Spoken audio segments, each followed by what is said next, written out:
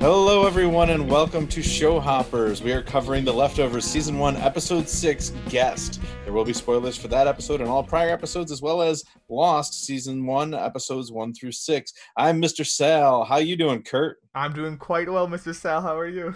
Oh, hey, fantastic. You know why I'm so fantastic, Kurt? Why are you doing so well?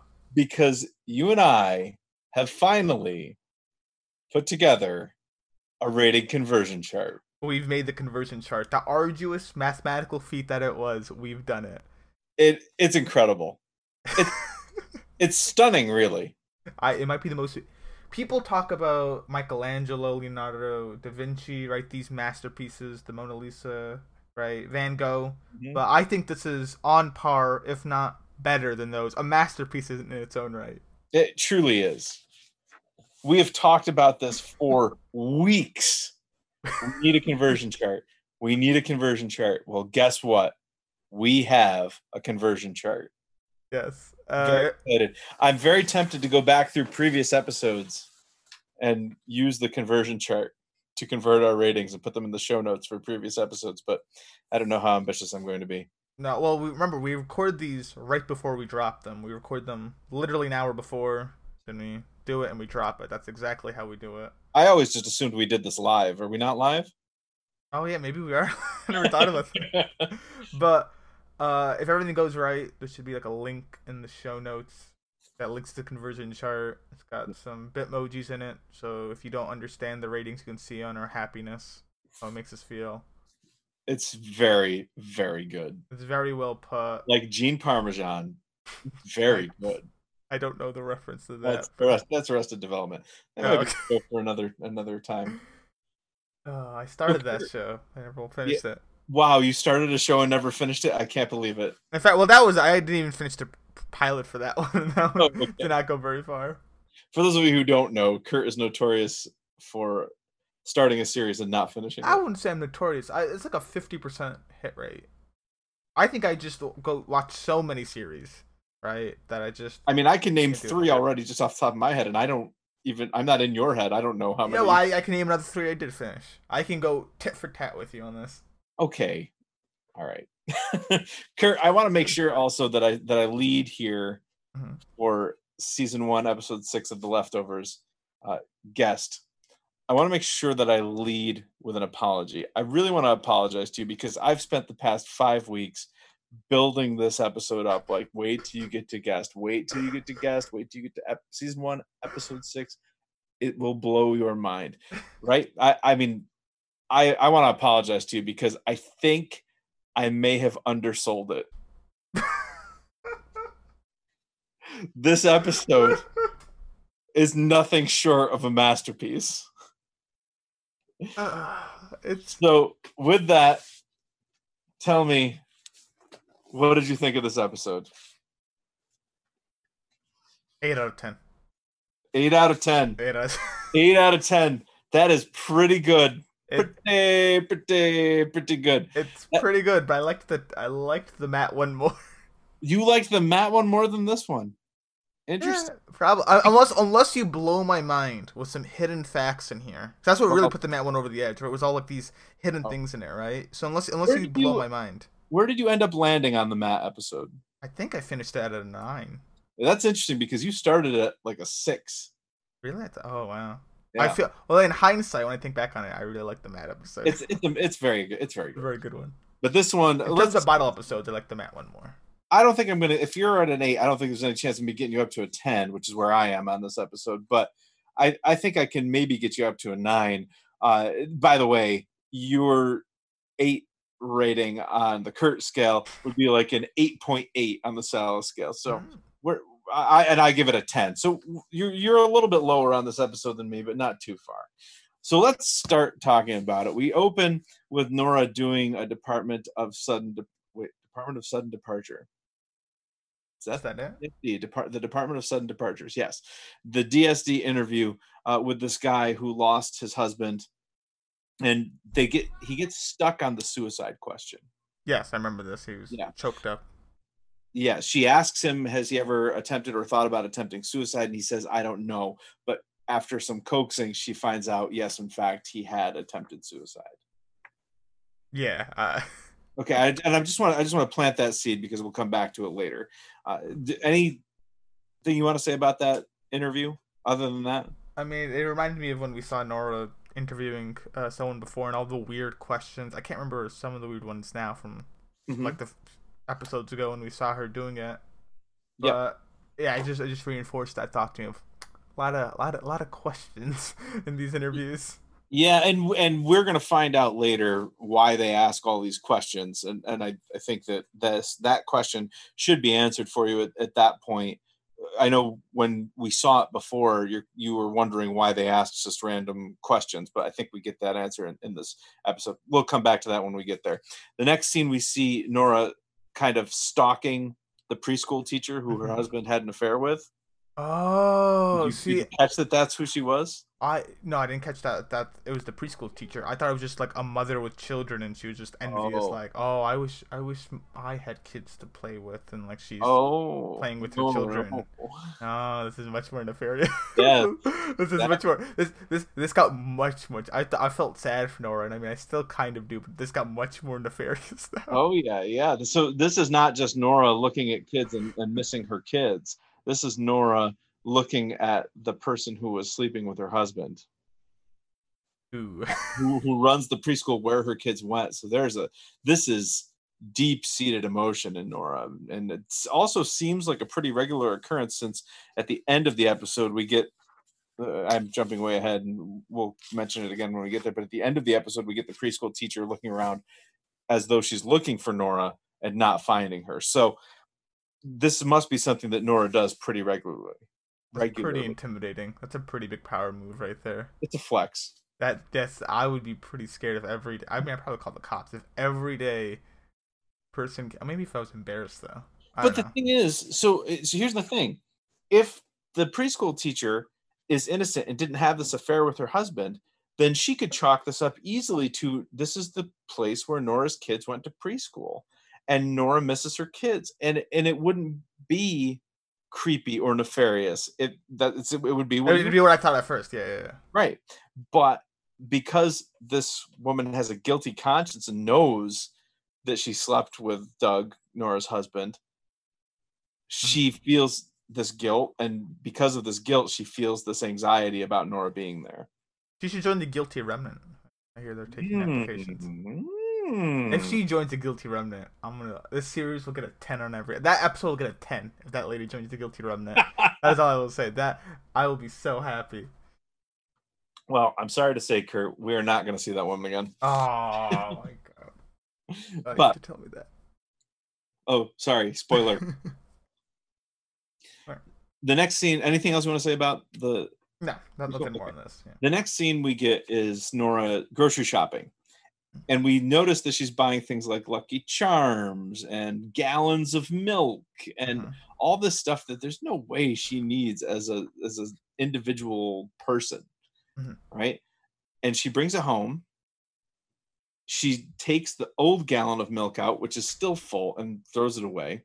The old box of Lucky Charms or whatever other cereal it was that was still in the cupboard unopened, and throws that away. She just replaces this stuff that she had already purchased that was never really opened with this new stuff. Yeah, there's a lot to read, and there's a lot you can glean from that, which is maybe she thinks they'll come back, or she's hoping they do. Grieves them, a way to remember them. It's Mhm. like the jelly beans that Amy ate in her car in episode 2. Yeah, and they show us the kids' bedrooms, which are exactly the way they would have been before the kids departed, right? Mm-hmm, mm-hmm. So I'm going to ask you a question that I'm probably going to ask you several more times in this episode. Are you still thinking at that point, not right now in your timeline, but as you're watching this episode at this point, are you still thinking that Nora is an attention seeker?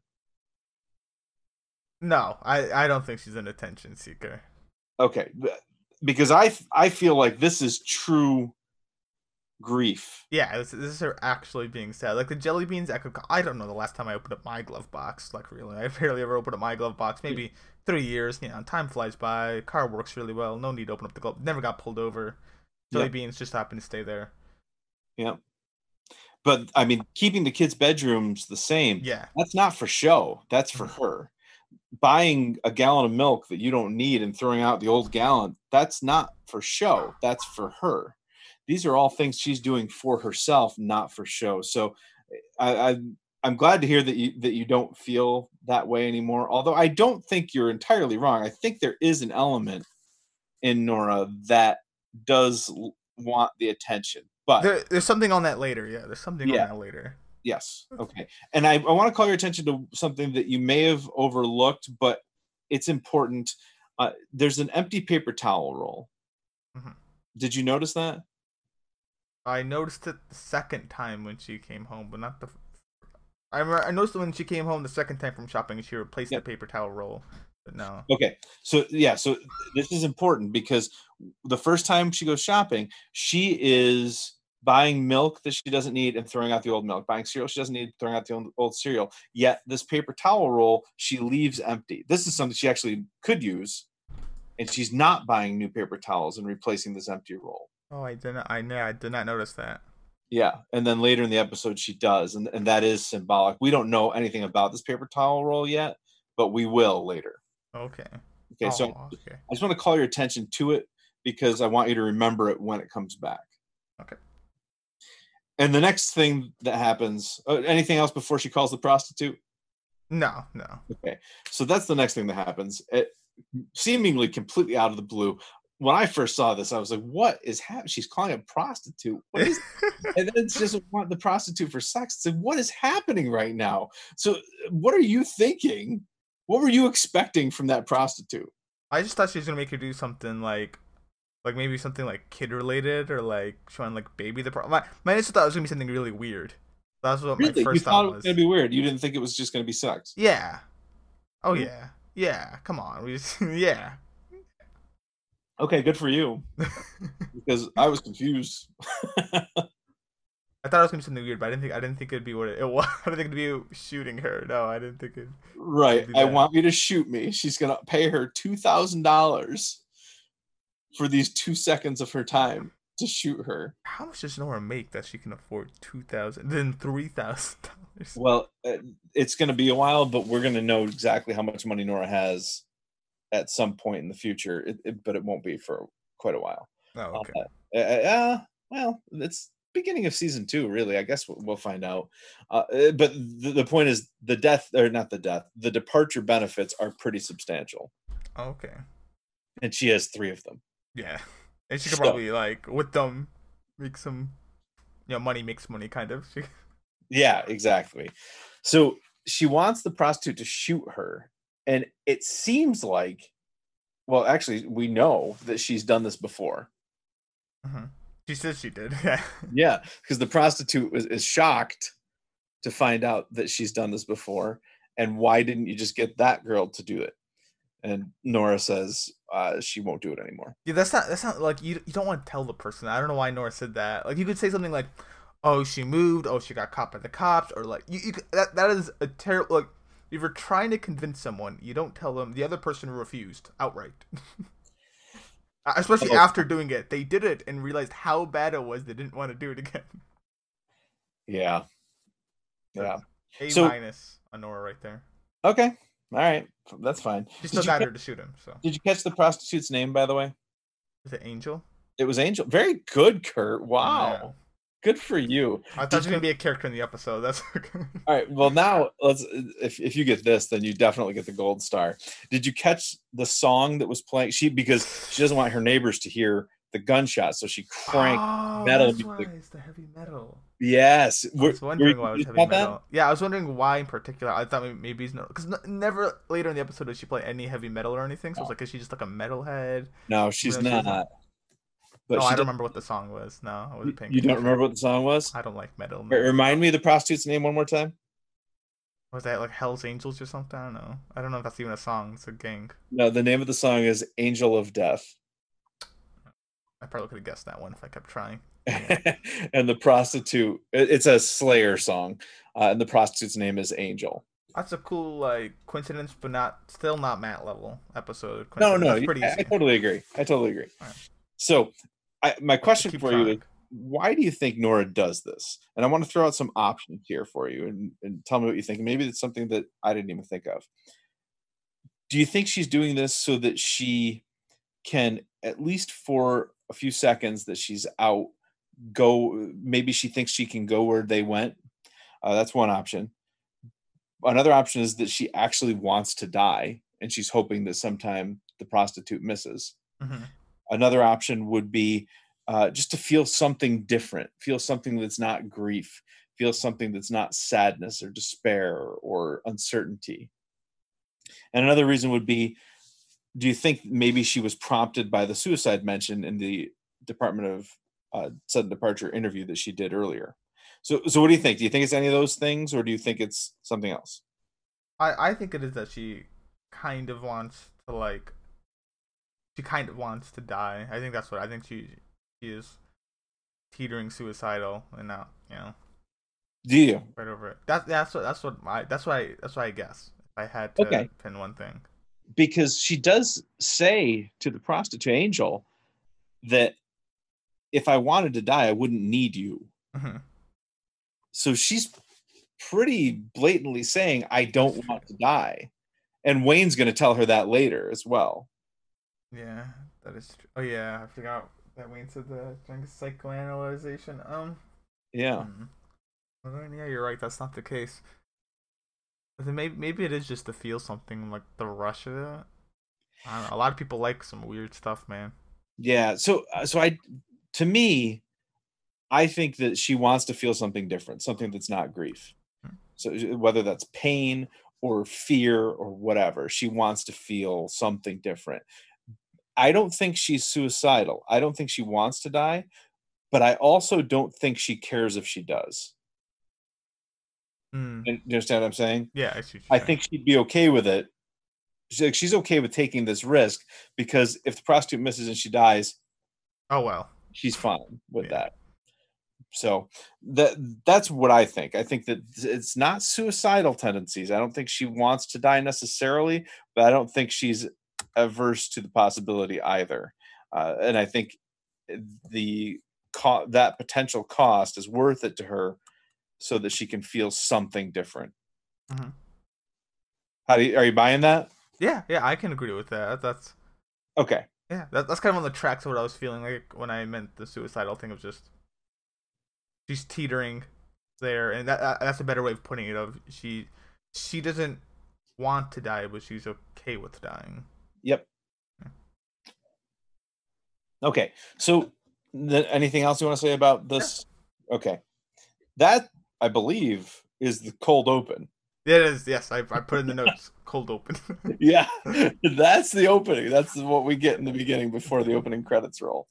So that's it's pretty interesting. It's pretty packed cold open. Not as packed as the Patty one, or Gladys. I mean, not Patty. Oh yeah, for sure. Gladys was that was intense. Okay, so next scene we get is Nora officially dissolving her marriage. She's actually going to get a legal divorce from Doug. Hmm.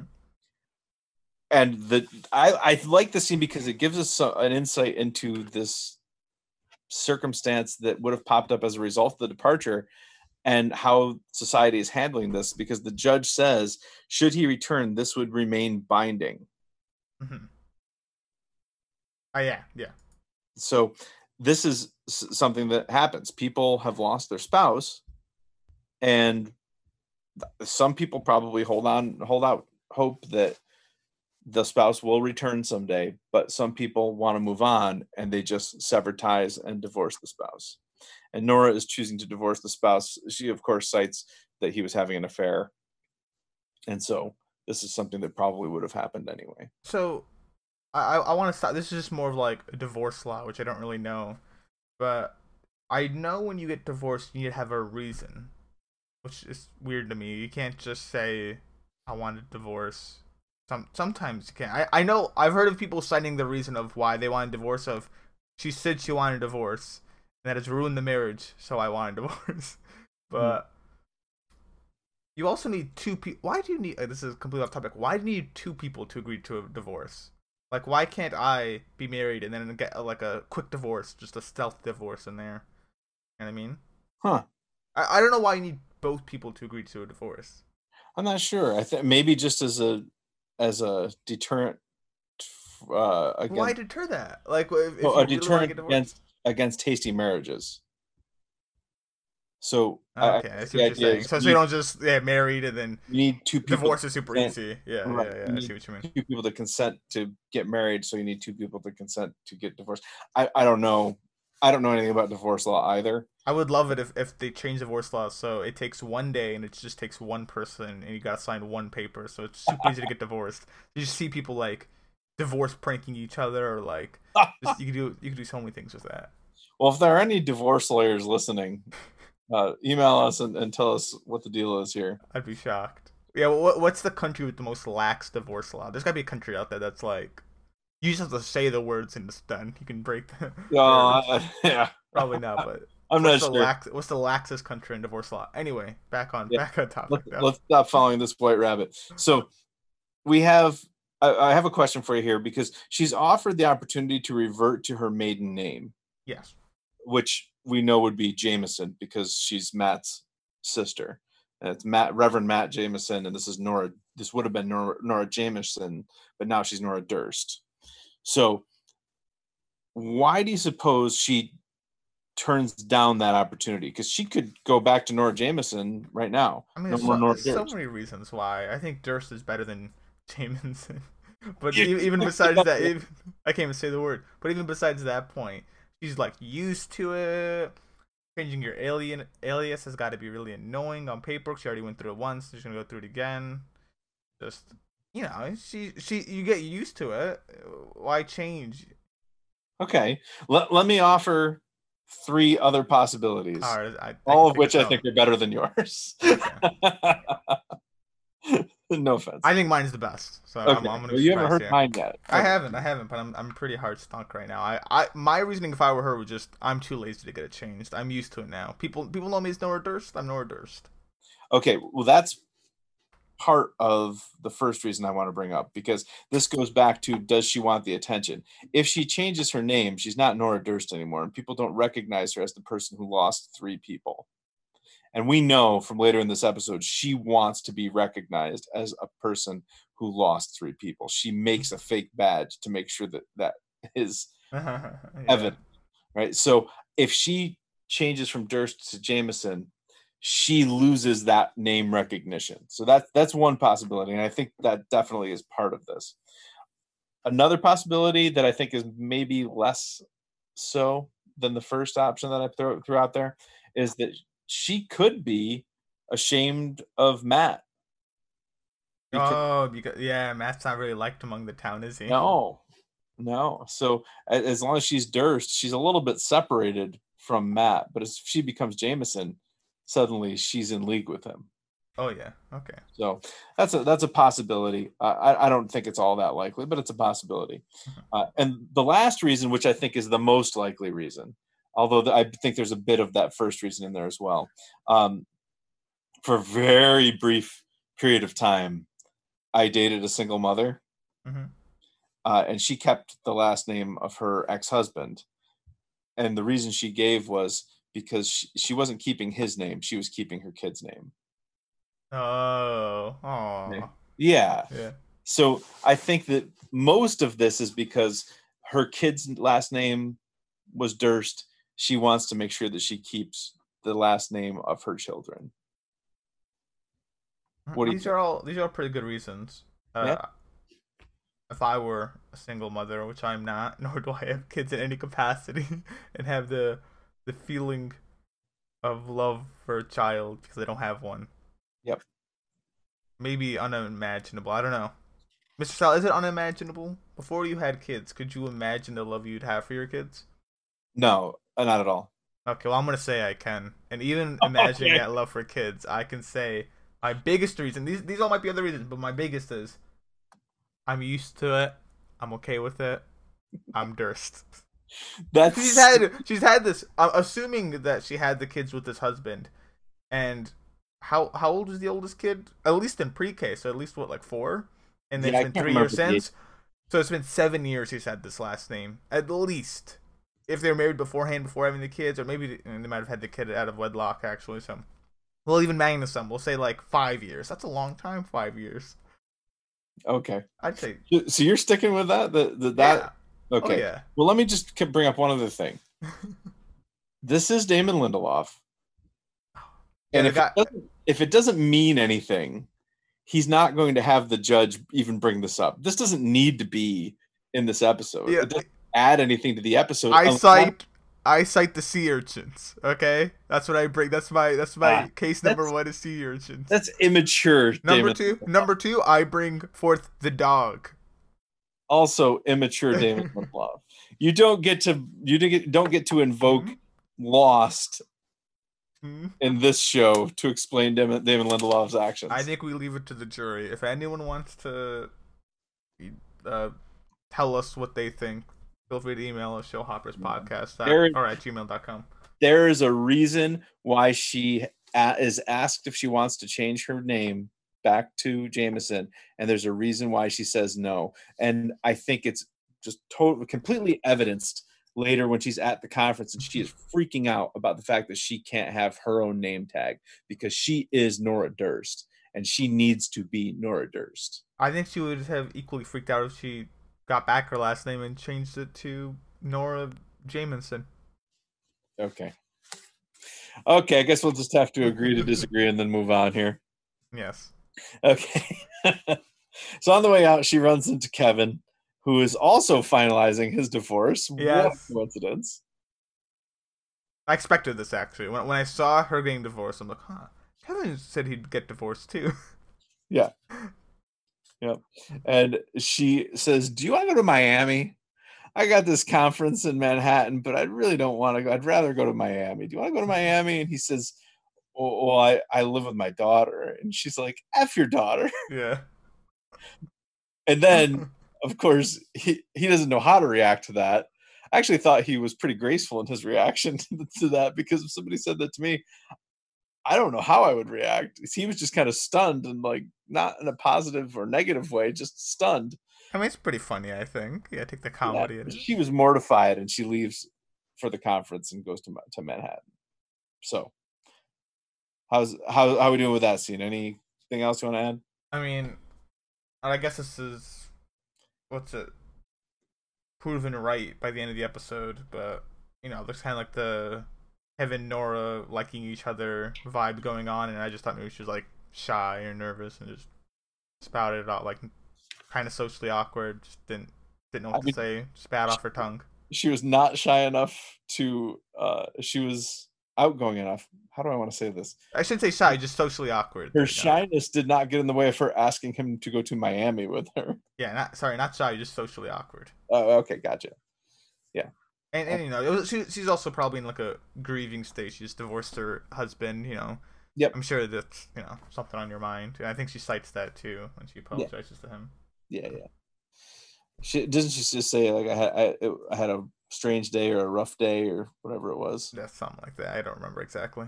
Anyway, the next scene we get is her back at the office of the Department of Sudden Departures, talking to someone who I assume is a boss that she has. And he says, "What are you doing on number 121?" I mean, Yes. I assume you don't have any idea at that point what he's talking about, but he's talking about question number 121 in the survey. Wait, was it 121 or is it 120? 121. Ah. Why? No. What? I made the notes for 120. Oh. Does it matter? I think so. I might have tried at the end when they show the questions. I might have put the wrong question down now. Oh, yeah, it's 121. Sorry. Continue. Okay. So, So sad. because what are you doing on 121?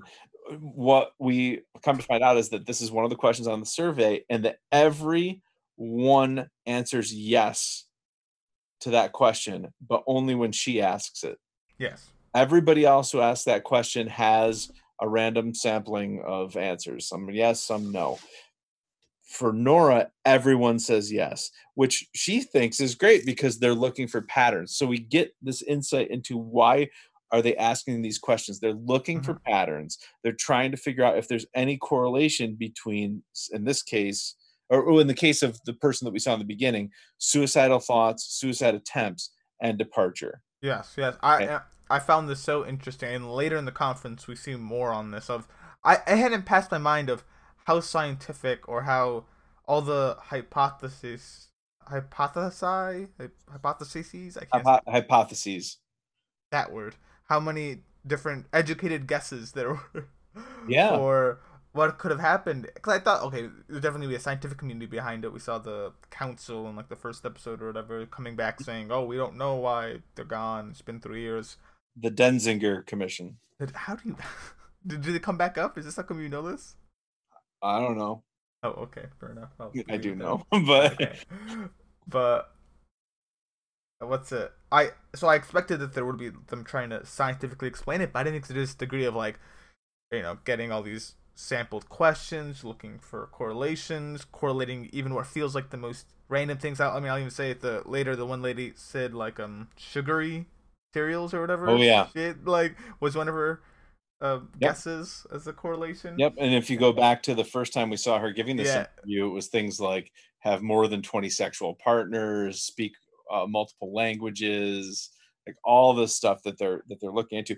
But I know that originally you had thought that this was just a layer of bureaucracy that was just meant to be preventative. I still love that as an idea of it just Yeah. being a layer bureaucracy. 'Cause it must be expensive paying it out. So like, we'll just make it as hard and uncomfortable as possible. Right. But does it make sense why they ask all these questions now? It makes perfect sense. Yeah. And does it also make sense why they record it instead of just doing a survey online? Not why? Okay. Why? If there's a survey online, then that guy right in the beginning says, "No, my husband never had any suicidal thoughts." Fair enough. Okay, people aren't honest. That's true. Yep. So this is why. So I think it's great we figured this out. Are you satisfied with this? Yeah, I Okay, think it's a really good answer to it. Yeah. And we find out that Nora is going to be on a panel at this conference. I do. Before we go on, I should really hope that they do explain how the departure had occurred. That I do hope they explain in the TV. If they don't, I'll be severely disappointed. How the departure occurred? Yeah. I already told you that's never going to be explained. I told you. Wait, what? I told you in episode 1. You never find out where they went or what happened to them. They're just gone. You got to move on. You got to accept it. Okay, we'll continue, Mr. Sal. I'm gonna have to agree now. I said that in episode 1. Yeah, this is terrible. Yeah, go on. Okay.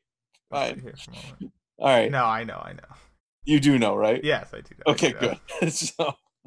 So what were you thinking that question was, or did you not have any thoughts at that point? For 120, I thought maybe it was like, do you feel sorry for others that have lost? Oh, okay. I think so, something. Cause if it was Nora, it's got to be something to do with her losing her kid. I mean, unless it's something funny like, is there a woman in the room with you right now? Yes. Like, but other people get that yes too. So. Have you ever been in my kitchen? Oh no, then it would be no. But but he does ask, her boss does ask what she said when she got asked that question. Mm-hmm. And she says yes all 3 times. Yes, all 3 times. Whatever this question was, she answered yes to it all 3 times. Okay, but we don't know what it is. We get to the conference. There are all these protesters there. Things that we never thought of, like conspiracy theorists, like the Pope is still here. He's just in some weird basement. I never caught this before. I only caught it this time because we're in the midst of this coronavirus pandemic. There's a sign that said, "Who did it?" But who was WHO, World Health Organization. Oh. And of course, there are guilty remnant people here protesting this conference. Not protesting this conference. They're not really protesting. They're just trolling. But someone in white, someone in the guilty remnant, hands her a grenade and pulls the pin. Yeah, I know. I was like, oh my God. But then, and you know that if this were a network show, that would have been a cut to commercial. Yeah. So thankfully, this is not a network show. We get the resolution to that immediately.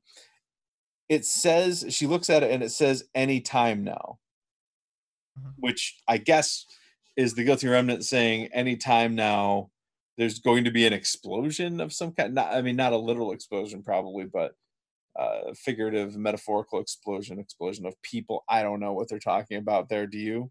No, I'm not. Something's not going. Yeah, I don't it's know. The guilty remnant. They don't make a lot of sense. Yeah, at least not to me. Which is what makes them so interesting.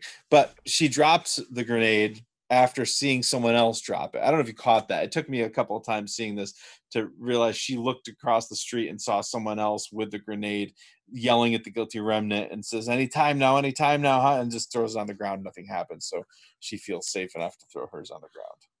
Oh no, I didn't notice the other. I remember the person yelling at them, but I didn't realize the connection there. No. So she gets into the conference and she's going to register for the conference, and she's given this book called What's Next. But what's next without a question mark, just what's next. By I didn't even realize without a question mark. Oh yeah. Well, because it's a big difference. What's next is me telling you what's next. What's next question mark is I don't know what's next. Let's wonder together. Yeah, exactly. So there's a big difference there, and she brings it up later. But this is written by somebody who lost 4 people. Mm-hmm. We don't know which people.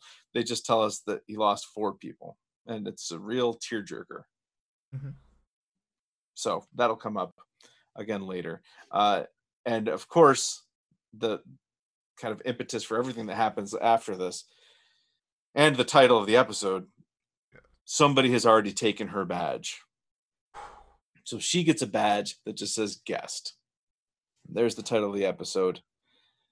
She insists on her own badge because she says, I'm a panelist, Ooh. I'm an employee of the Department of Sudden Departure, and I'm a legacy. So I'll ask you, which of those things does she really care about in regards to this badge? Because she's a legacy and she wants people to feel bad for her. She's a legacy and the badge says so.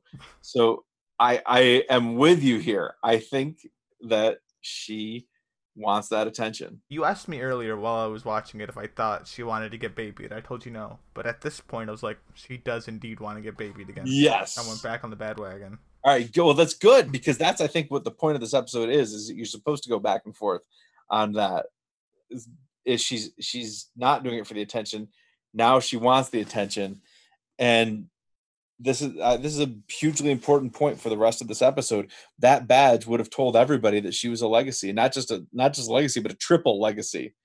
She lost 3 people. So when this woman's talking to her about this book, about this guy who lost 4 people, my guess is Nora's reaction to that is not, oh, that poor person, but rather, well, I lost 3, so, That's pretty much the same. Yeah, exactly. Negligible difference. Yep. So, at any rate, there's this bald guy, and there's a mixer, and there's this bald guy working the room. Says so this really sleazy other guy, but what this guy is saying to everybody, he's pitching them, do you really want to feel this way? Yes. Did you know at that point, did you have any inkling that he might be with Wayne? No, not in the slightest. So is that the pitch that someone said earlier for Wayne, though? Yes. Oh, okay. Yeah. No, I didn't connect. You mean in a previous episode? Yeah. No. Okay. I mean, Tommy did say you won't feel this way anymore, burdened to the congressman, right? Mm-hmm. So it is similar to that, okay. But it was similar enough that when you find out that he's working with Wayne, you say, "Oh, of course he is." Yeah. Right. Yeah. Did you feel like it was earned that he was working with Wayne? Yeah. I'd say it was earned enough. I got some questions on that later, but. Yeah, okay. I wasn't mad when I saw Holy Wayne. I was like, okay, I started guessing it was Holy Wayne when she had to start paying up. I was like, Yeah. All right, well, that scene we'll get to later. But this guy that she meets at this mixer, his name is Marcus, says he has the most interesting job, but Nora doesn't really play into that. Yeah, I loved that. Yeah, that's funny. She just kind of ignores it, and that kind of infuriates Marcus. Not infuriates him. I think if anything, it attracts him to her, and he keeps calling her guest. She has not told him her name. She's just got the guest tag, so he keeps calling her guest. Yeah. Now, the next thing we see is this speaker who's speaking on prophetic delusion. Now, it's all background, so it's really easy to overlook what this guy is talking about. I was trying, but... Yeah, but he says that this prophetic delusion, the idea that you're a prophet, or that you're deluding yourself into thinking you're a prophet, is either a powerful coping mechanism or a potentially dangerous one. So they're obviously to me foreshadowing Wayne's appearance in this episode, because what they're describing pretty much is what Wayne is doing. Mm-hmm. I mean, I didn't think of it that way because I hadn't thought about Wayne. I was wondering if we get some Tommy scenes in this one, just in general. It's been a while since we've Thankfully, seen Tommy. no. Yeah. Mercifully, no. But the idea of prophetic delusion, and we can think about Wayne in this setting here as having this. Is he delusional? Is he clearly sees himself as some sort of prophet? Is he delusional? And is it just a powerful coping mechanism for him, or is it a potentially dangerous situation where he could actually hurt people? I mean, people have died because of his prophetic delusion, if it's delusion. Mm-hmm. So, I mean, I'm more inclined to say, based especially after the end of this episode, that if it's delusion, it's a really good delusion. It's a really good placebo. You know what I mean? Yes. I want what he's got. Like that's yeah, for sure. But in this conference, Nora sees someone kind of eyeballing her and looking guilty, and she assumes that this is the person who stole her name tag, and she follows this woman into the bathroom, and it's not the person who stole her name tag, someone named Marjorie. But Marjorie does recognize Nora from last year's conference, where Nora called her a heartless bitch because she mentioned a correlation, like you said earlier, between eating breakfast cereal high in sugar and pre-adolescent departure. And Nora's defense of that is, I was having a really hard time, to which Marjorie replies, "You're doing so much better now." I suspected that Marjorie swapped out her badge. Like she saw that Nora was coming after her. She could tell, so she like went in the bathroom and swapped out, like took off Nora's badge and put on her own. Oh, you did? That's what I thought was going on. Yeah. You think Marjorie is actually Marjorie, but she stole Nora's badge because Nora did this thing to her last year? For whatever reason. I don't know if it was just for this. I thought maybe it was like partly revenge based, and later in the episode it made me think I was right on the call. He's just getting back at her. But later in the episode? When she gets kicked out. Interesting. Oh, I see. Yeah. Okay. Interesting. Yeah, that's a fair point. But we come to find out that is not exactly what happened. Yeah. But that's a really good hypothesis. I would have gone along with that if I were watching it live with you. Anyway, next thing we see is Marcus pulling Nora into the elevator, and he says, I can't believe that he says this because we just covered White Rabbit and Lost last week. But he says, "Go down the rabbit hole with us." He's a convincing rabbit. What must I say? Oh yeah. So if you're Nora, are you hanging out with Marcus, or is he just too sleazy for you? Depends on the mood I'm in. Like, I'm pretty bored. Let's say if I'm not tired, then maybe. Well, let's say that your identity has just been stolen. No, probably not in the mood then. Yeah, probably not. But Nora does go with him. Well, Nora might think it was like a little accident.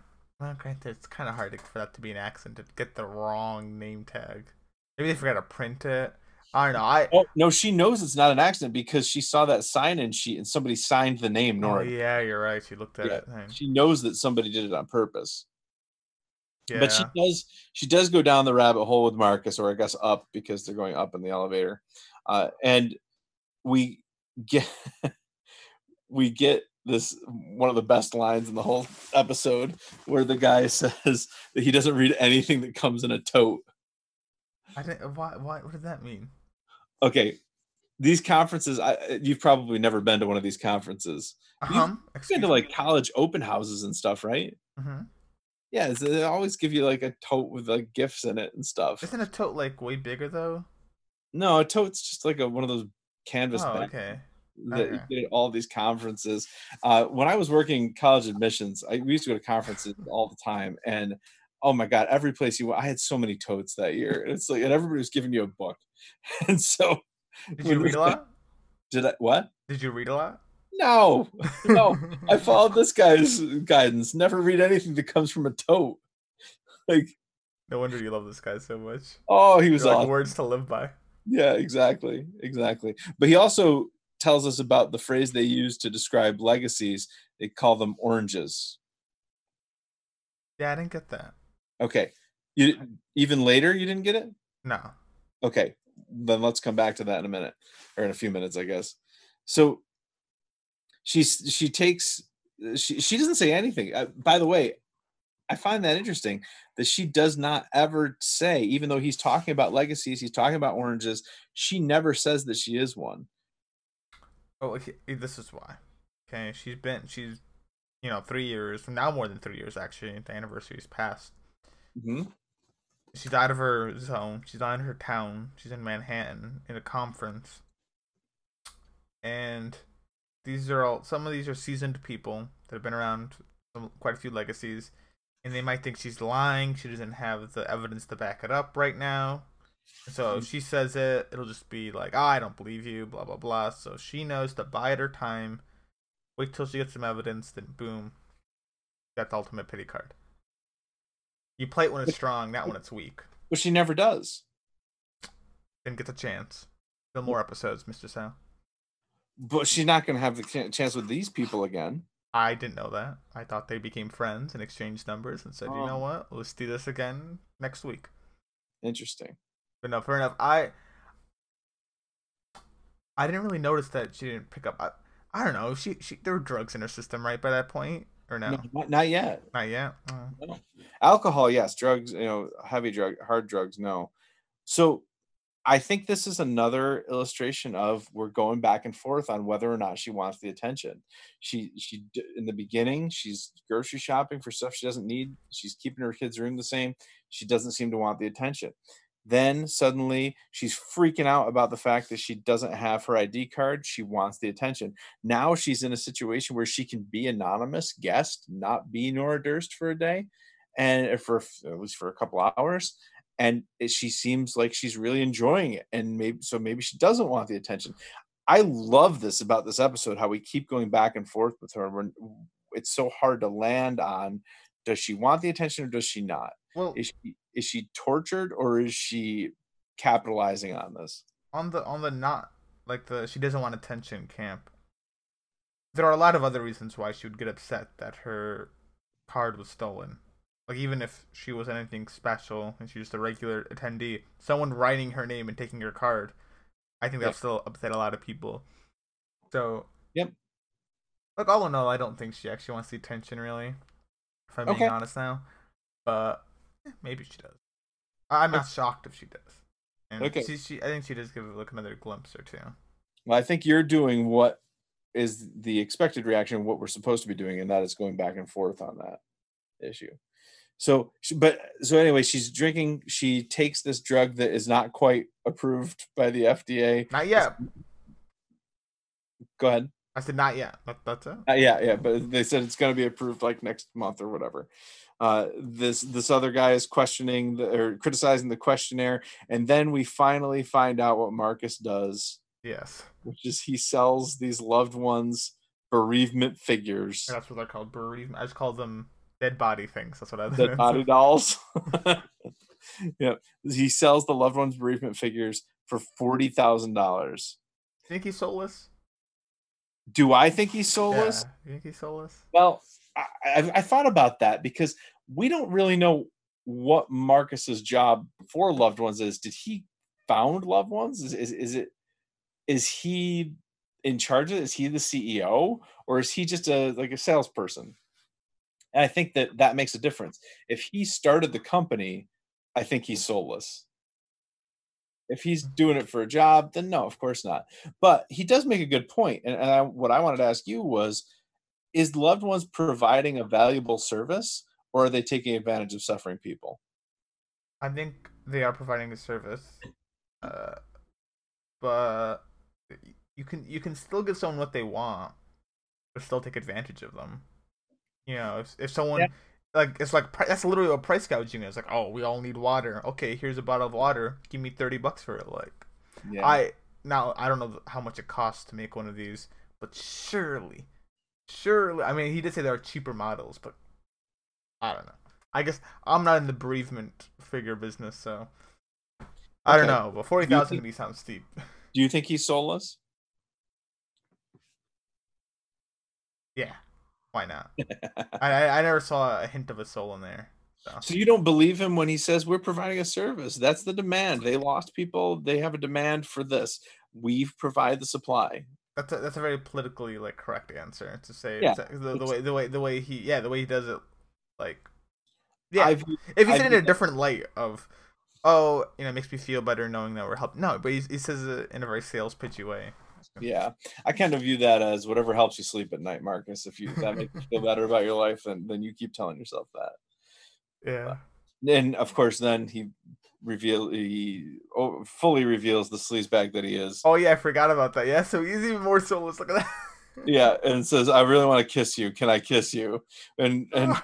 Nora recognizes that he's married, but she says, "Okay, she'll kiss him." And I love this. I think this is It's hysterical. really funny. She says, "Yes, I'll kiss you," but instead of kissing him, she climbs onto his bereavement figure. It's him, and kisses and like starts making out with that and like grinding on it. It's like it's unbelievable. This is like the most fun we've seen Nora have. Yeah, Nora's having a ball. Yeah, and then she is, she's on drugs and drunk and everything else. But she blacks out obviously and wakes up the next Yeah, day. And so, but it's kind of nice to see Nora having fun. But I just thought that was hysterical.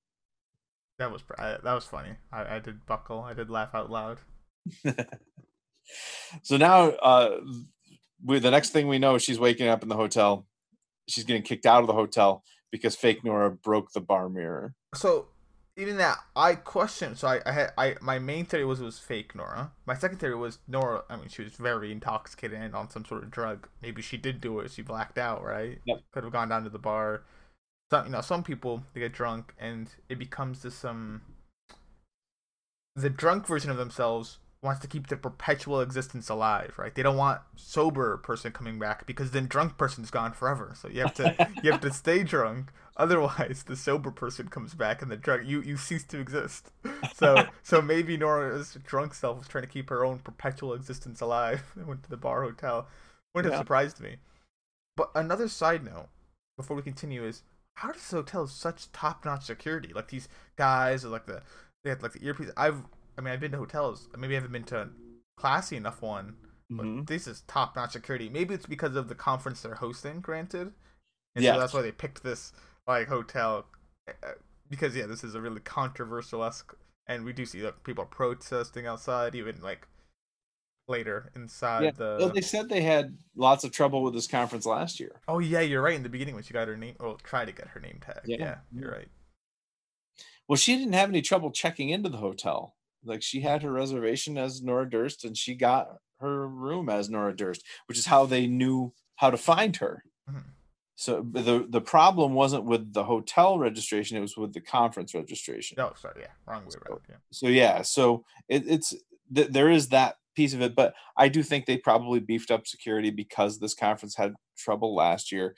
I also do think that this was a fancy hotel, and I also think that the conference would have picked a hotel that had good security for that reason. Mm-hmm. So I think all those reasons kind of add up to I'm okay with them having this high level of security. But she gets booted out of the hotel because they think that she did it. Now, one of the things I love is that you spend, and we're going to spend episodes upon episodes of The Leftovers questioning reality. So we have to question, did she actually do this? Was this her that did it? And she just said her name was Nora Durst, and that's why the hotel is kicking her out. Is it the fake Nora who did it? Or here's another option that I was thinking at this point, is she staging this whole thing? Oh, wow. Okay, that didn't pass my mind. No, that never crossed your mind? Yeah, no. Okay. I mean, it's a good theory, I guess, but unlikely. Cool if they did that. I would think that's pretty cool, but. Okay. Interesting. Because that did cross my mind when I first watched this. Anyhow, she gets kicked out. She goes to this copy center, cleans up there, and has a new badge made. Completely. Yes.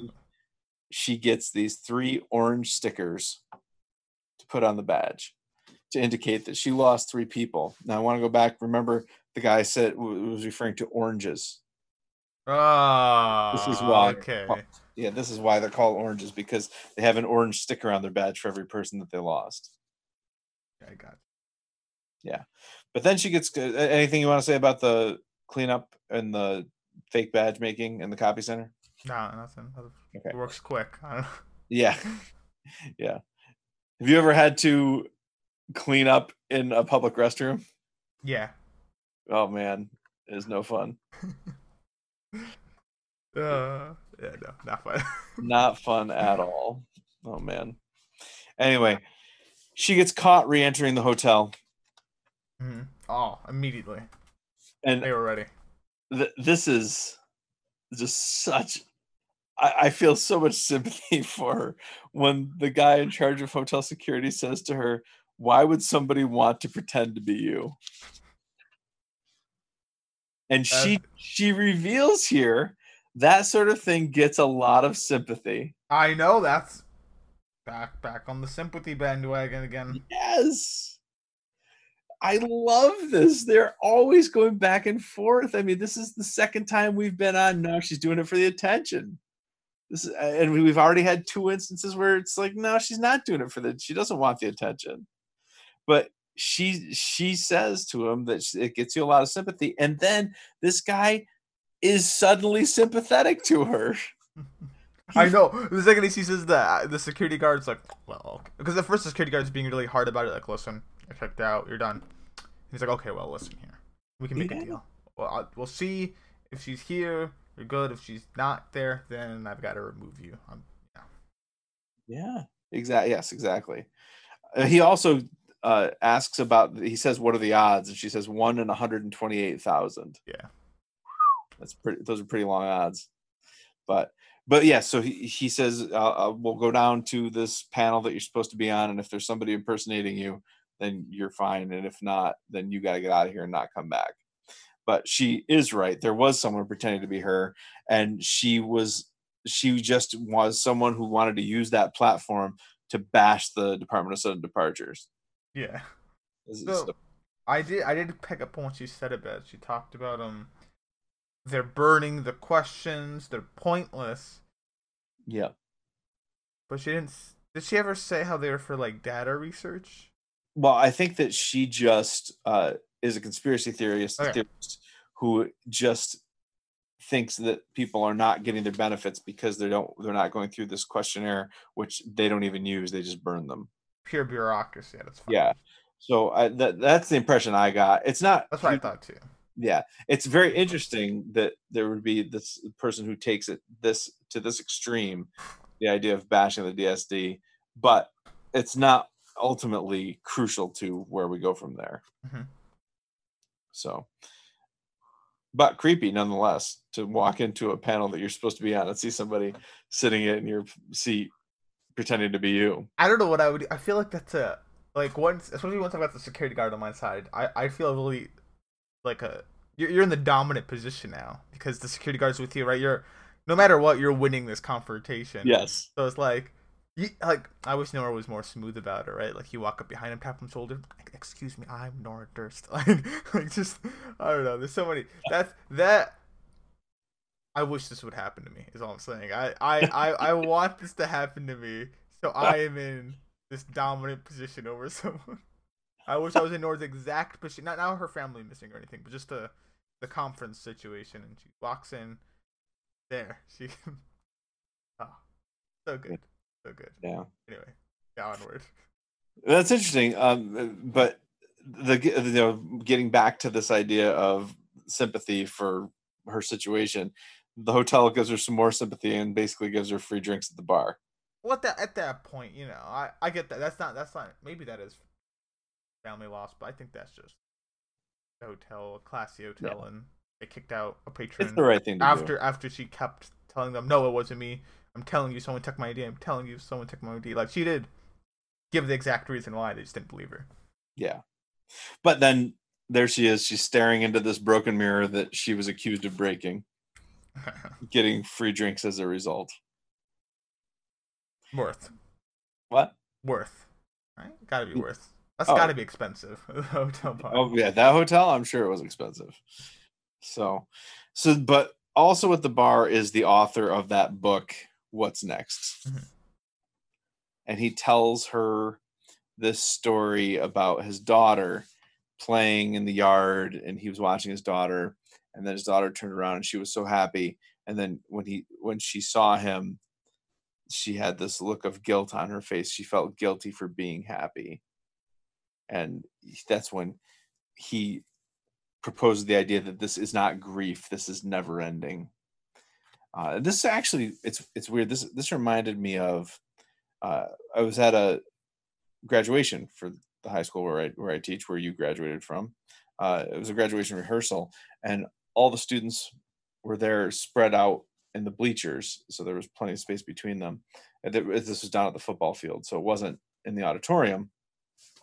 And afterwards, the assistant superintendent said to me, "It was so strange. It was as though they didn't realize that they could have fun. You know, they're all just so used to this feeling of, I guess, anxiety about coronavirus, that when they were here in this space together, they didn't realize they could laugh at jokes that were told or smile or have fun. They were very, very serious." Hard as nails. Yeah. Yeah. So, but this reminded me of that this girl didn't felt guilty for being happy. Mhm. But Nora calls bull on this author. Yeah, I loved this. It's so good. I love Nora so much. She said, if you were in pain, you'd know there is no moving on. There is no happiness. What's next? Nothing is next. Nothing. Yeah, this really shows, like, we've seen the beginning shows it more than this, but we see her real feeling for her family, or how she feels about it, and before Holy Wayne gives her analysis. Yeah. So I think this is pretty definitive evidence that she would trade the attention to have her family back. Yeah, but she could miss her family and like the attention too. Absolutely, not mutually exclusive. Absolutely, I think you're totally right. She also, somewhere in there, says, you lost 4 people. What did you count your parents in there? How old were they? Like 75? Yeah, I know, or like grandparents, I think is what she said. Yeah. So, but it does make you wonder, like, what 4 people did he lose? His daughter's still there, which automatically to me means that Nora has it worse than this guy. Yeah, because she's lost all her children. She's got nothing left. Her 2 children and her husband gone. Nora's got it. I can't think how it can get worse for Nora. Yeah. Maybe if you were the kid and then your parents and your sibling went gone. But you know what? Even then, I feel like a parent loves their kid more than the kid loves their parent when they're young. Yeah, I agree. I think it would be easier for a kid to recover from that than it would be for a parent. I mean, you just look at divorce rates for couples who lose a child. What is it actually? Significantly higher than just the average divorce rate. It probably is a marriage killer. That's it's really hard to recover from the loss of a child, and so losing 2 children and your husband and being left alone, there's no way this author has it worse than Nora. I've just now popped into my head, not completely unrelated, still leftovers related. Mm-hmm. Did anyone depart when someone was looking at them? Yes. Okay. Yes. Continue then. Okay. It just hit me. I was like, oh wait, I found the correlation, but no, I have not found the correlation. No, I'm pretty sure that's a big yes. So, yeah, we're gonna see more about the departure later on. Episode 9 is a full flashback episode. It all takes place before the departure. Yeah. Oh, we're gonna be seeing Doug. Oh, they're definitely gonna sneak in a Doug cheating on Nora thing. I take that back. The departure happens in episode 9 as well, but most of it is before the departure. Okay. Well, anyway. Yeah. So It's called The Garveys at Their Best. That's episode 9. So Oh, I'm so excited for that one now. I know it's so good. Oh my god! But Stop. seriously, Kurt, from this point forward, like, every episode is like, oh my god, that was amazing. Oh my god, that was amazing. Oh my god, that was amazing. It's just so dense. Like, there's no downtime. It's incredible. So in season 1, it's like we've been climbing at the top of this roller coaster, and now we've turned at the top, and we're starting. Oh, that's the worst part, dude. I don't. Well, it's the most exciting part. I used to like roller coasters, but now the like lifting in my stomach feeling, I just hate it now. I'm okay with it. I just don't like the going super down super fast. I'm okay with like the loops, Yep, corkscrews, whatever. But just going down super quick, nah. I totally agree. When I was like in my teens and even my early 20s, loved roller coasters. No, I take that back. Early 20s is when I started hating them, and now I dread them. I was like 17, I started hating them. When I was like younger, I loved them so much. Yeah. Maybe I understand. I wonder why. Anyway, that's another. Yeah. Anyway, so this scene goes on in the bar. She makes this huge production out of berating this author who just leaves, and the bald guy from the mixer comes up to her and gives her the pitch. Do you really want to feel this way? Like a drug dealing. Yeah. And he convinces her to go with him. Now, that shocked me so much. Like, Nora must have been in such a vulnerable state. Or maybe it's because she doesn't care about her life like we thought about before. Like, she doesn't. I think that's mind if she clear. does. I mean, when he unlocks that apartment door and it's dark in there and this is a long hallway and he asks her to go in first, I'm like, why would anybody in their right mind go into this place first? This is terrifying. And to me, it comes back to that idea of, I don't think she cares if she lives or dies. She's not going to kill herself, but if she dies, oh well. Yeah, save it by all. Yeah. So, but for some reason she goes to this guy. The other, I guess, the bigger question I have is not why does she do this because this is terrifying and she could die. It's more, she just berated this author and had just nothing but venom to spew at him. But this guy, she's okay with. It seems like this would be another guy that Nora would just spew venom at. No, here. It's because Nora's much like a snake. You've only got so much in the tank. She spat all her venom. Yeah. Got to reload. Right now is your best time to attack, and that's what this man has done. He's an expert. I mean, that's why Holy Wayne hired him. He knows this guy knows the perfect timing of when to get someone. Yeah, I guess so. And I should say that there's more to his pitch this time than just, do you really want to feel this way? He says, you're right about the author, whatever his name is. I can't remember the guy's name. Do you remember the author? No, I don't. I thought you were gonna relying on you. I thought I wrote it down here somewhere, but I don't see it. Anyway, doesn't matter. We'll call him author. That's fine. Okay, so he says you're right about him, and I can prove it. So I think that the appeal to Nora's pride is stronger than her fear of dying, for sure. What an interesting way to go about it. Oh yeah. Because he says the author did this too. So they go into this weird, creepy apartment, and there's a guy who wants to take her PayPal information. Yeah, why would you log into someone's laptop with their PayPal? Look, they could have it keylogged or rat. Do you know what a keylogger rat is? I just don't think she cares. But they could like rob you. If you don't know what that is, I'm sure a lot of people listening knows. They can read all your. You can go online and install a keylogger like right now on your computer, and it keeps track of all the strokes on your keyboard. So you can have someone else use your computer, and then after they use it, you go back and look at the keylogger and say, oh, their password was password123. Now I have their account info. So yeah, don't just put your passwords into random people's computers. Yeah, please don't do that. Maybe I don't know. It was a more innocent time, 2014. I don't know. No, it wasn't. No, I was using the internet, and I remember keyloggers even then. Yeah, I know. I'm kidding. Anyway, but she pays $1,000 to go through the curtain And on the other side of the curtain, we get Wayne. Now, before we move on, I wish so. I want us to put a note or a tack in this moment in time Mm-hmm. because I want to know. Obviously, we spoke about earlier how Nora is at least wealthy, or she has enough money to spend $3,000 on getting shot, and she's Yep. probably spent more in the past. I'm curious to know what percent of her wealth she just spent right there to go look. And then once we figure that out, I want to figure out how much that is for me. Maybe I won't share that figure, but I want to know how much that is for me, and if I would do it for that much in Oh, her interesting. shoes.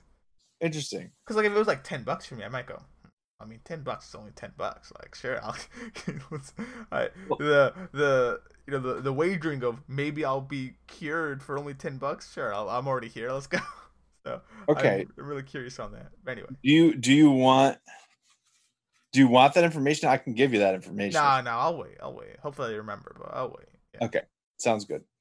Sounds good. Now, I have to say, I adore this scene between Nora and Wayne. I love Holy Wayne. He's back. Tommy's the real issue in that storyline. Is what this has come to tell me. Okay. And this is, yes, you are exactly right. This is what this scene showed me. It is not Wayne that I dislike. It's the Tommy Christine story, not the Wayne story. I've got so many questions about Wayne that I guess are purposely left unanswered. Like, what is he doing here? Did he run out of money? How long has it been? Because I know, like, the one time it was 7 weeks since Tommy, like, left him. But that was, like, 2 episodes ago since we saw that Tommy. It's been longer since then. So how long has it been? Why is he doing this? Did he run out of money? Is he, like, waiting for a special client? Is this Tommy gonna meet him? Like, I have many questions for Holy Wayne. Why you're gonna get some answers on that. I imagine. Well, eventually, I imagine they didn't just drop the story like the G-Ball in Pokemon. That they will go back to it. They close the loop. But though I wish they did just drop it. I would be okay with it. I've said it already. They just wanna wipe it under the rug or throw it under the bed, like I do sometimes. The loop will be closed, and it is satisfying. But I'm just very happy when the Tommy Christine story is over.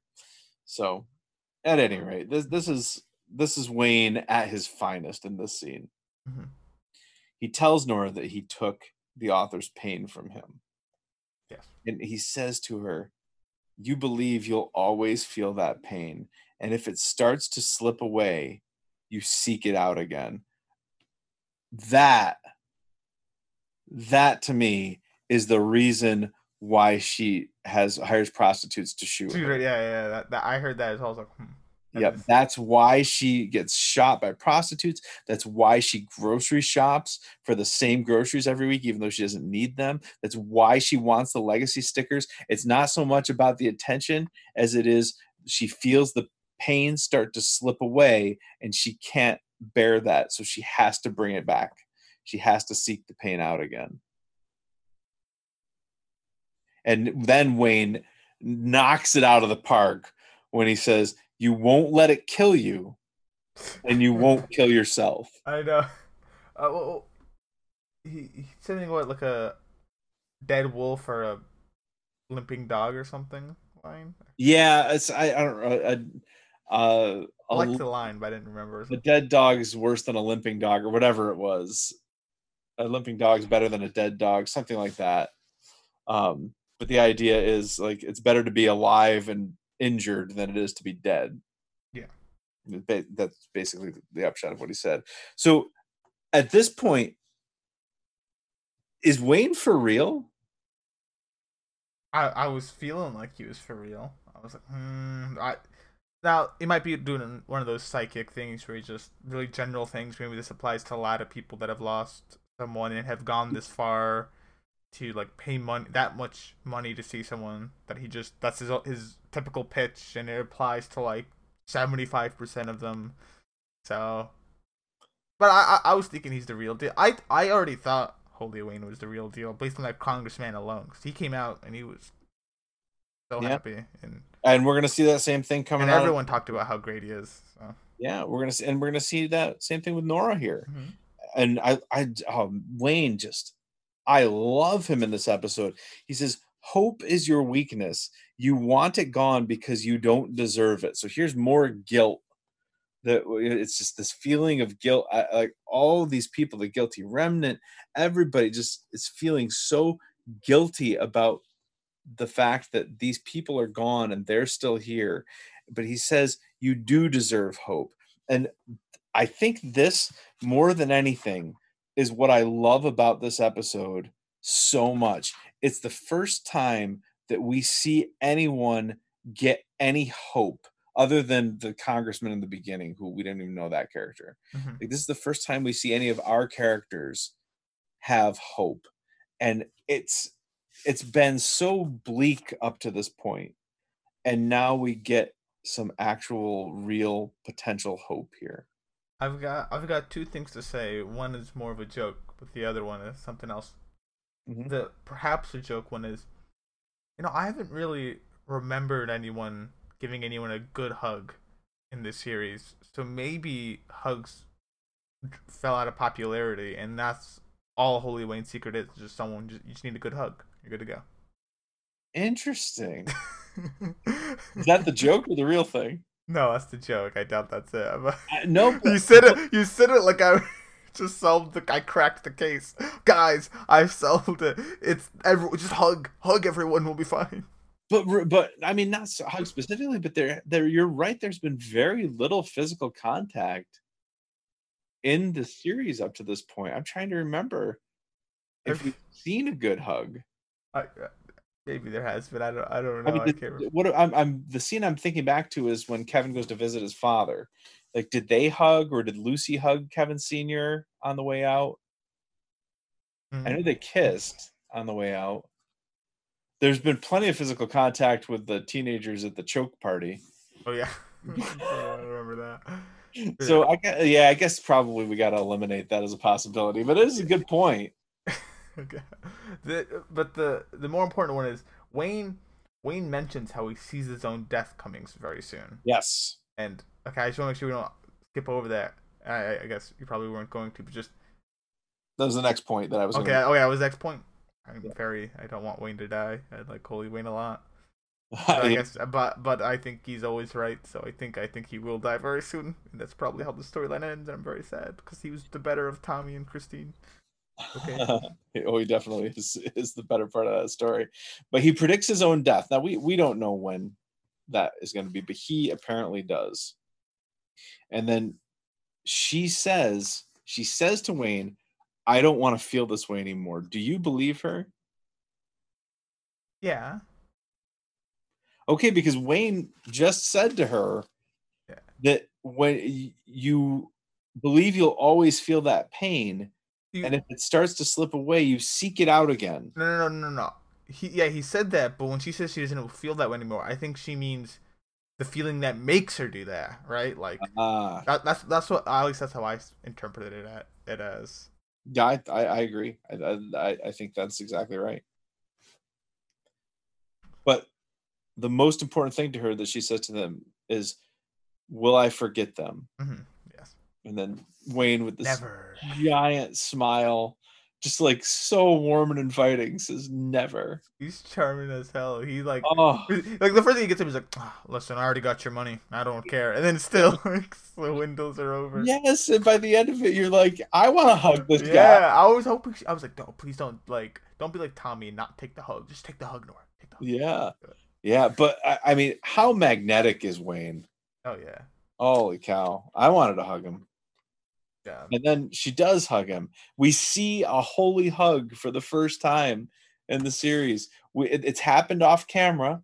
It's been rejected by Tommy, but here we get to see it. And watching Nora just sobbing as she gets this hug, she's so good. Oh my God.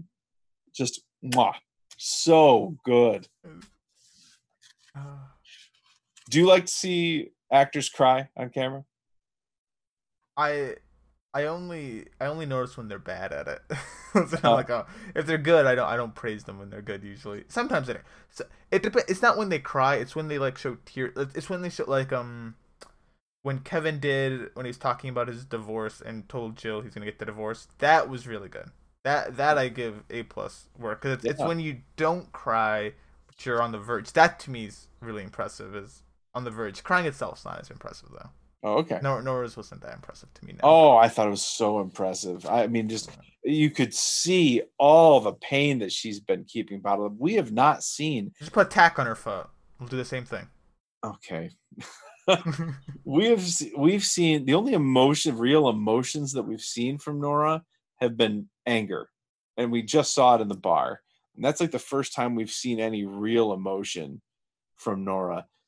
So to see the pain come out in this way, to see it come out as sadness, as grief, as just sobbing and into this stranger's arms was so effective to me, because from there we get to see what happens next to her. We get to see the effectiveness that had for her. Now, is it that she had a holy hug? Is that why it was effective? Or is it because she bought into what he was saying so much that she allowed herself to feel these emotions and then let them go? I suppose it's placebo or not, and all I'm gonna say is I believe in Holy Wayne. I think he's right. He's swooned me over. So I'm on the Holy Wayne bandwagon. Okay. Good for you. I tend to agree, but I frequently tend to come down on the man of faith rather than the man of science side, despite the fact that I'm a science teacher. So, but I do tend to come down on that side. But can you see the other side of it? Mm-hmm. Oh, certainly, definitely. I mean, I talked about that earlier. Of maybe it's placebo. Yeah, and that's the brilliance of the show, is you can always come down on the other side, and it's totally reasonable. But from here, after she gets this huge release from this Wayne hug, the next scene is the preschool teacher looking around to find Nora. She's not there. She is in the grocery store and she's only buying like a couple of yogurts. She's just buying groceries for herself. Mm-hmm. She gets home to unload that one bag of groceries. Matt's left a message to apologize to her. She saves it instead of deleting it. And the key, she replaces the paper towel roll. Okay. We'll know why that's important. Later, the Garveys at their best, episode 9. So, yeah, when we get the flat, all the stuff that happened before the departure. So, but all of this is representative of her turning the page, that she did get some release, whether it was by divine intervention or not. That hug changed her life. Mm-hmm. And then Kevin shows up, asks her out. She accepts. He warns her that he's a mess. Yeah, I was like, when he said that, I'm like, Nora, you don't understand what you're gonna get to hear, man. Yeah, you really don't. He is. Kevin is certainly still a mess. I thought we talked about how he does drugs and he drinks. He's drunk driving before, like in the first episode, but I hadn't seen him doing it in a while. So like the last episode, I was like, hadn't done it, but then he does it like the very end. He drink drives. Yeah. So. Kevin. Yeah, but it's so nice, isn't it? It's so nice to see this moving on characters, like these two characters that at least I am so invested in at this point. Well, they're Kevin's my favorite, and Nora's up there. Not my favorite, but she's up there. Well, let's give her some more time, because she's a much bigger character now. Now that she's had her own episode, she becomes a much more important character in every episode, pretty much. So. Yeah. So, but it's so nice to see this. I just, it makes you feel so good that maybe these two people could possibly have some happiness. Make a new family. Jill is the kid and Amy is the weird adopted kid, I guess. I don't know. She's doles around. Amy, exactly. But we do get one more scene. Wait. Go ahead. I just realized. So we've always wondered if there's been like something going on between Amy and Kevin. I mean, I guess I don't know if there's ever a solid answer. You don't have to tell me, but I mean, a relationship between Nora and Kevin might shine some light on that if there was. Amy. Okay. Yeah. We will see next episode. So usually there's some like time jumps between each episode, right? They don't take after like one after the other, right? Right. Yeah. Okay. So let's see how this goes then. Not always. Sometimes they do pick up one right after the other, but yeah, there are frequently time jumps. Anyway, we get one more scene. We get this Department of Departure interview. So she's interviewing somebody else, and she gets to question 121, and we finally get to hear what that question is. Do you believe The Departed is in a better place? Now, when we think about that, and we go back and we think about the fact that she answered yes to that for all three of her departures. Yes, my husband's in a better place. Yes, my two children are in a better place. Can you kind of extrapolate that into why all of the people she interviews say yes to that? I mean, if they know her story when she comes in, it's a very awkward thing to say no. Yes, Yeah. exactly. That's That's definitely it. that's what I thought too. Can I tell you what mine is, since I thought it was number 120? Okay, sure. In your opinion, was The Departed a religious person? Because they show 120. And Nora gets another yes, so I was like, nothing to glean from this. Just another yes to her tally books. But I do remember the last one being a no. I was like, huh, that's the no she should have gotten for the 121, but she got No, the 121 this is the question. She gets a no. Is it a coincidence that she gets the no, or is she so different now that she's the way she presents the question or whatever is going to allow people to answer honestly? Oh yeah, that's true. I if I'm her boss, I'd be curious of I confront her on this, then all of a sudden she gets her first no. Yeah, I don't know. yeah. So, do you think this no response helps her or hurts her? That helps, I think, overall. I think it Yeah. look for her personally, because I think she'll notice how she's moving on now that she's broken her streak. Yeah. Yeah, I think And that's exactly what it is. It's symbolic of her moving on. She's different now. though, I do hope now that I know that was the pre-K teacher, Hmm. I hope she goes back. I want to see the fight. You're not getting a fight. Ugh. I certainly know though. You don't have to tell me if this happens, but I am episode 9. The pre-K teacher makes a comeback. Okay. That's my prediction. I thought I Preschool already teacher. told you we don't see her again. But you might Oh, be right. okay. Never mind. Oh, wait. Okay. I'm retaking the W. Then we don't know. I'm gonna give myself the W now, and if we forget about it, I'll just keep holding on to it. If we just happen to remember, I'll pass it on then. Fantastic. I'll hold on to it.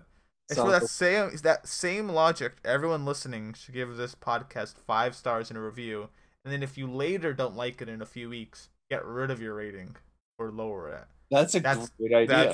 Yeah. Pre-rate it, and Yep. then you can go back and unrate it if you think it was unworthy. This is just because you don't want to forget to rate it well.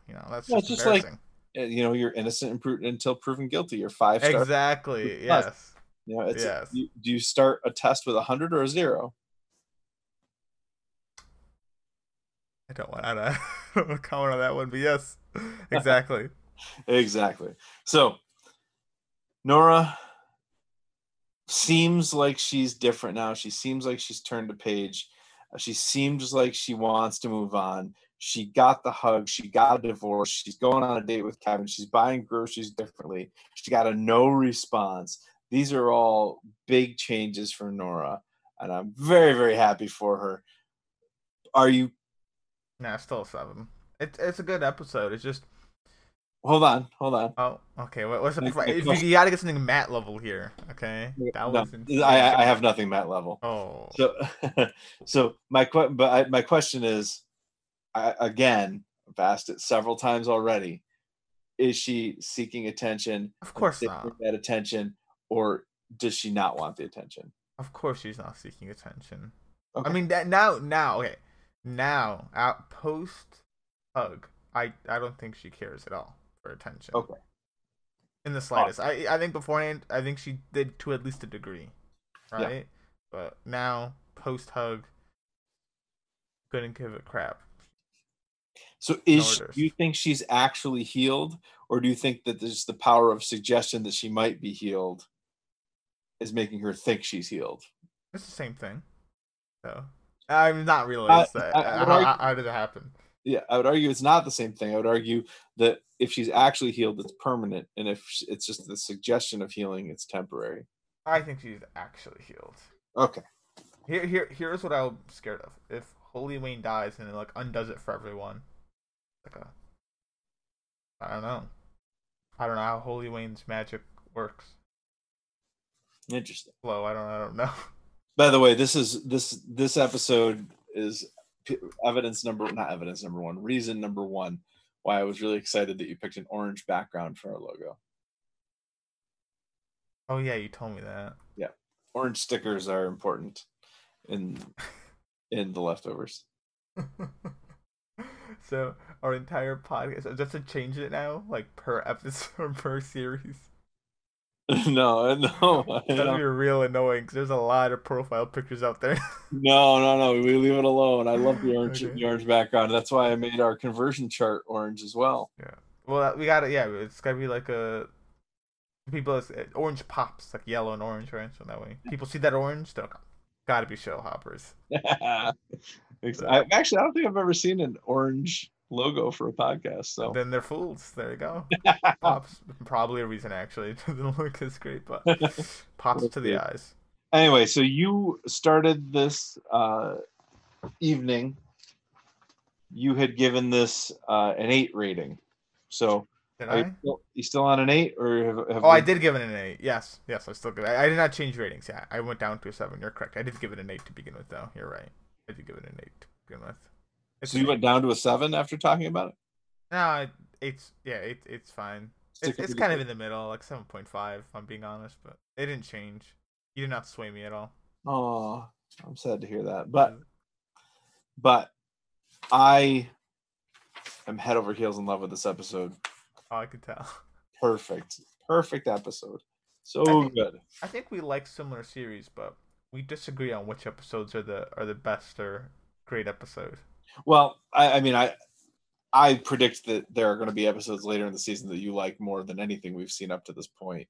And I'll be with you. I love the end. I mean, I'm hoping for that too. That we better not have already peaked. No. If you pick mid season 1, that is not a very good series. No. But this to me is the best episode so far.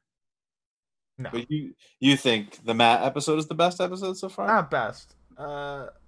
Matt. Maybe the last one. The last one was really Gladys good too.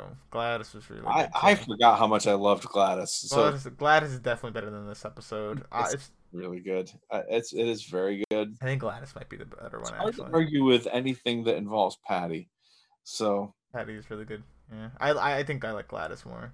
Okay, that's totally understandable. Totally reasonable. And I think maybe my affection for this episode is just because I know where the character Nora goes from here, and because she is like my favorite character on television ever, and this is such a great showcase of her. This is my favorite episode so far, The Leftovers. I can relate to that, like Locke on the Lost. His episode wasn't as good as I remember. I just remember I like Lost or Locke, so I was like, oh, Locke's episode. Yep. And you're a very smart man. I don't know how you could tell. Because I'm a smart man. Okay, there you go. I guess I did give the reason. Yeah, that's why you're a smart man. You just there's another. And that will always be a great place to end a podcast. I'm a smart man. Okay, let's end it then. Remember, you can email us at showhopperspodcast@gmail.com. We'd love to hear from you. Remember to go ahead and give us that 5-star rating, and then you can retract it or backtrack it later if you find that we're not worthy of it. I think this is a policy we should now keep up. Tell people to give us the 5 stars, and then if we're not worthy, take it back. Yeah, I think that's a fair thing. Idea. And please hit the subscribe button on your podcast downloader of choice. Yeah, would much appreciate it. All right, Kurt, I got nothing else. How about you? Yeah, I'm done. I'm done for the Leftovers for now. Excited for the next episode. Get back to the cast and Nora's bigger part of it. The next episode 7, entitled "Solace for Tired Feet." Okay, that's more of a cryptic one than Gust. I think we'll see. Maybe not that cryptic, but we'll see. Okay, have a nice week, folks. We'll talk to you next week. Yeah, see you next week, guys.